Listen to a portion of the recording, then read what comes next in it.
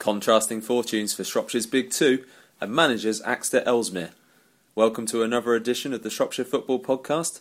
I'm Todd Nash. I'm here with Shrewsbury Town reporter James Garrison, and that's where we'll start. And it's not been a great week for Shrewsbury, has it, James? No, it's been a difficult few days, that's for sure. Shrewsbury got beat 1-0 at Doncaster on Saturday. In many ways, they'd done a lot of the hard work earlier on. They'd gone down to Brentford, got a goalless draw, good result, and a good performance as well. They passed the ball well, they created chances, and were very unlucky not to come away with a victory there. Saturday didn't really happen for Shrewsbury. First half, particularly, they were slow out the traps. They conceded a penalty after 4 minutes, which put them on the back foot.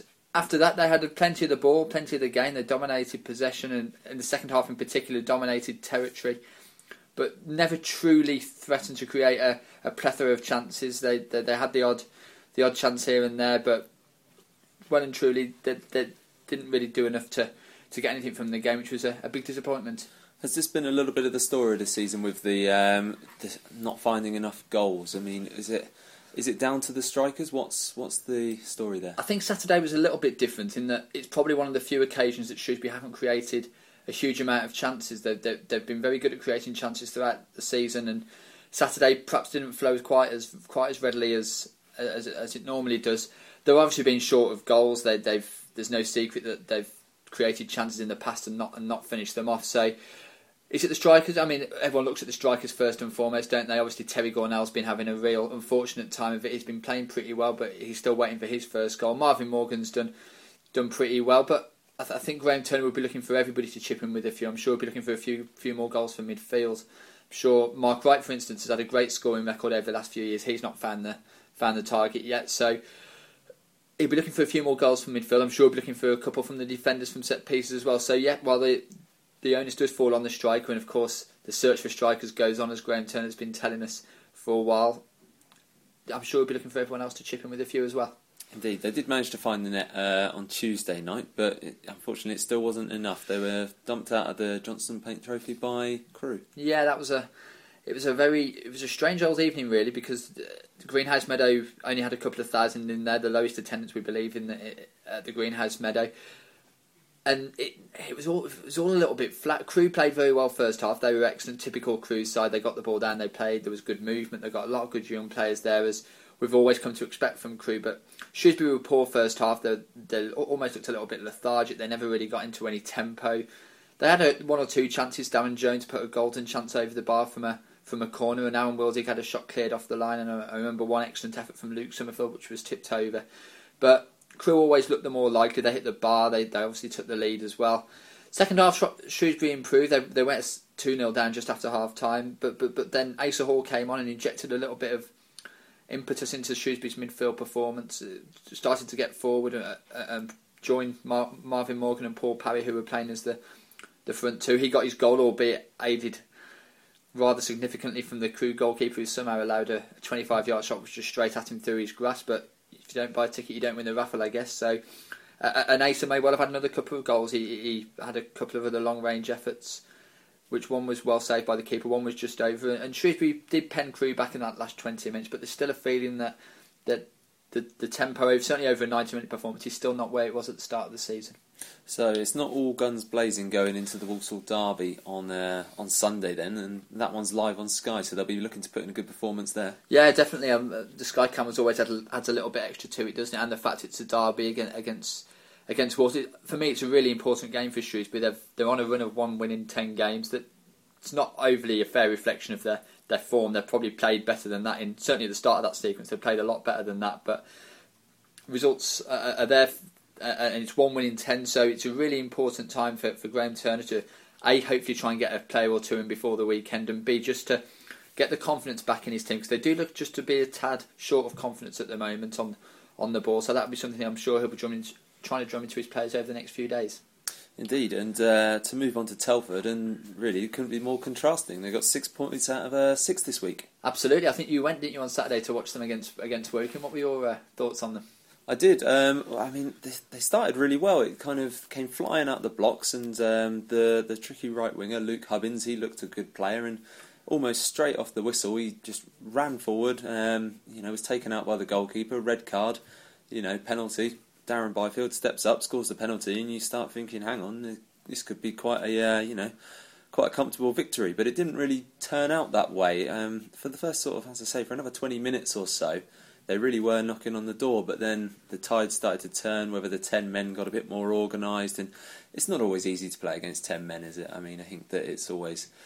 Sometimes it's a little bit over-egged, the extra man, because the other team go more defensive and it's harder to break them down. But by the end of the game, whether it was this flu virus that's hit the squad quite hard or not, I don't know. But Woking really did come back into the game, and I have to admit, I thought they were going to get an equaliser. And it was only really the good saves of Ryan Young that kept Telford, with that slender lead. So, all in all, I guess it was a really good 3 points for Andy Sinton, especially after that virus, and perhaps one they might not have been expecting. Absolutely, and then to go and do what they did on Tuesday night at Dartford was just fantastic, wasn't it? I mean, what performance that was, to go 170 mile, I think, down from Telford to Dartford, 340 mile round trip, and to go and score 4 goals against a team who were and still are sitting in the playoff places. That was a fantastic performance. Steve Jones getting a couple, Phil Traynor getting on the score sheet as well, and as you mentioned, Luke Hubbins doing likewise. At one stage it was 4-0 to Telford, which would have been a remarkable result. I'm sure Andy Sinton would have loved a clean sheet. It didn't quite materialise, but he can't ask for any more than his players at the moment. They're going well. They're 8th in the Blue Square Premier, which is a remarkable turnaround on the end of last season. They're looking far better than they were last season. There's goals in the team. They're looking solid at the back. As you say, Ryan Young's playing very well, so they can head into the weekend with real confidence. Indeed, and they're only 3 points behind this weekend's opponents, Grimsby, which, as you say, is a hell of an achievement, and who knows, maybe they could topple that at the weekend. Yeah, definitely. I mean, I'm sure if you'd have said to Andy Sinton, you're 3 points behind Grimsby, 14 games into the season. This is the other thing. This is not sort of 4 or 5 games into the season. We're almost a third of the way through the season here, and Telford this league table is now starting to take shape, and Telford are justifiably 8th. So they're going to Saturday full of confidence. I'm sure the crowds will start to build as well if Telford get momentum. It's far too early to start thinking of playoffs or anything like that, but all they can keep doing between now and Christmas is keep trying to pick up points and just try and stay in and around it. And if they're within 5 or 6 points of the top 5 come Christmas, then who knows, the P word might be mentioned a little bit around the new book's head. Who knows, you're going to start all the Telford fans dreaming here, I think, James. We'll move swiftly onto the non-league, and as we mentioned earlier, the managers at Ellesmere Rangers got the axe this week. They did, yeah. I don't think it came as any huge surprise to anybody, really. It's been a really tough start to the season for Ellesmere. Matt Burton, who'd been there a good number of years, he left in the summer. He was replaced by Richard Brown and Richard Gardner, which on paper looked a really shrewd appointment from Ellesmere. Brown and Gardner did superbly at Wellington Amateurs last year, guiding them to the West Midlands 1 League and Cup double in their first job, and unfortunate to get sacked at the end of the season. It hasn't really worked out for them at Ellesmere at all, to be honest. They've 15 games in all competition without so much as a win. They've only picked up 2 points from 11 league games out of all the cups as well. So the pressure had been building there. They lost 4-1 at Leaders Stratford at the weekend, and I'm told it wasn't quite as, but it was an improved performance. So I guess Brown and Gardner will think they were probably heading in the right direction, but you can only judge by results. I know that Richard Brown was telling me earlier in the week that this weekend coming would have been the first time that he'd have had his full squad out, or him and Gardner would have had their full squad available for the first time. So a little bit of sympathy with any managers that lose their job at any level, but I guess when you haven't won for 15 games, the pressure builds and the writing's on the wall a little bit. Yeah, perhaps. And speaking of results, we've got another bit of a strange one with Market Drayton. 6 draws out of 7 this season. That is the draw specialists of that division, surely. Yeah, they're redefining the phrase draw specialists, aren't they? They've done okay, Drayton. They've got themselves into winning positions in quite a few games over the last couple of weeks. They've played Mickleover twice on 2 successive Saturdays in the league, Evo Stick League Division 1 South, and led both times 3-0 at home, were pegged back 3-3, 2-0 away and pegged back to 2-2. Tuesday night they went to Sutton Coalfields, and I think they were forced to ride the luck a little bit in the first half, having spoken to the manager Jimmy Mullen. Damien Stevens, the goalkeeper, former Shrewsbury Town youngster, he made 2 or 3 great saves in the first half to keep Drayton in it, and a little bit of a reshuffle in the second half ensured that Drayton got more of a foothold in the game and came away with a goalless draw. It was their first clean sheet of the season. The only slight downside was an injury to Adam Proudlock. He signed, of course, at the end of last week. A great signing for Drayton, former Wolves, Sheffield Wednesday strike. Obviously, he had a spell with Telford as well. So that will be a slight disappointment, but hopefully he'll be ready for this weekend. I think they've got Loughborough at home on Saturday, so hopefully he's ready for that one.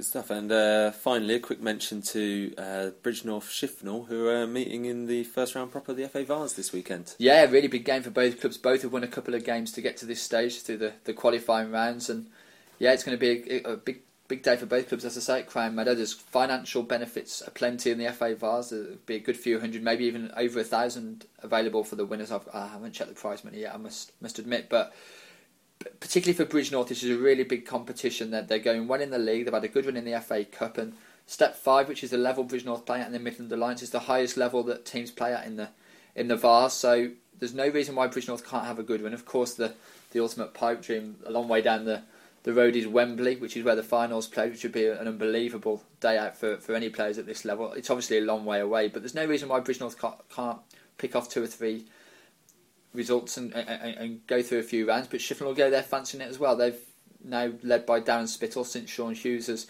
stepped down as joint manager, so they'll go there and give it a real go. They had a good 3-3 draw last week against Black Country Rangers, so I'm sure it'll be a good rip-roaring Shropshire derby. If anyone's at a loose end in Bridgnorth, there's plenty worse ways to spend your Saturday afternoon than going along to watch that. So there you go, James. You've mentioned the P word for Telford and now the W word for Bridgnorth. You've got to aim high, Todd. You've got to aim high. This is obviously the Dreamers podcast, and we do wish all of our Shropshire teams well, as we do every week. And we'll be back next week with another edition of the podcast.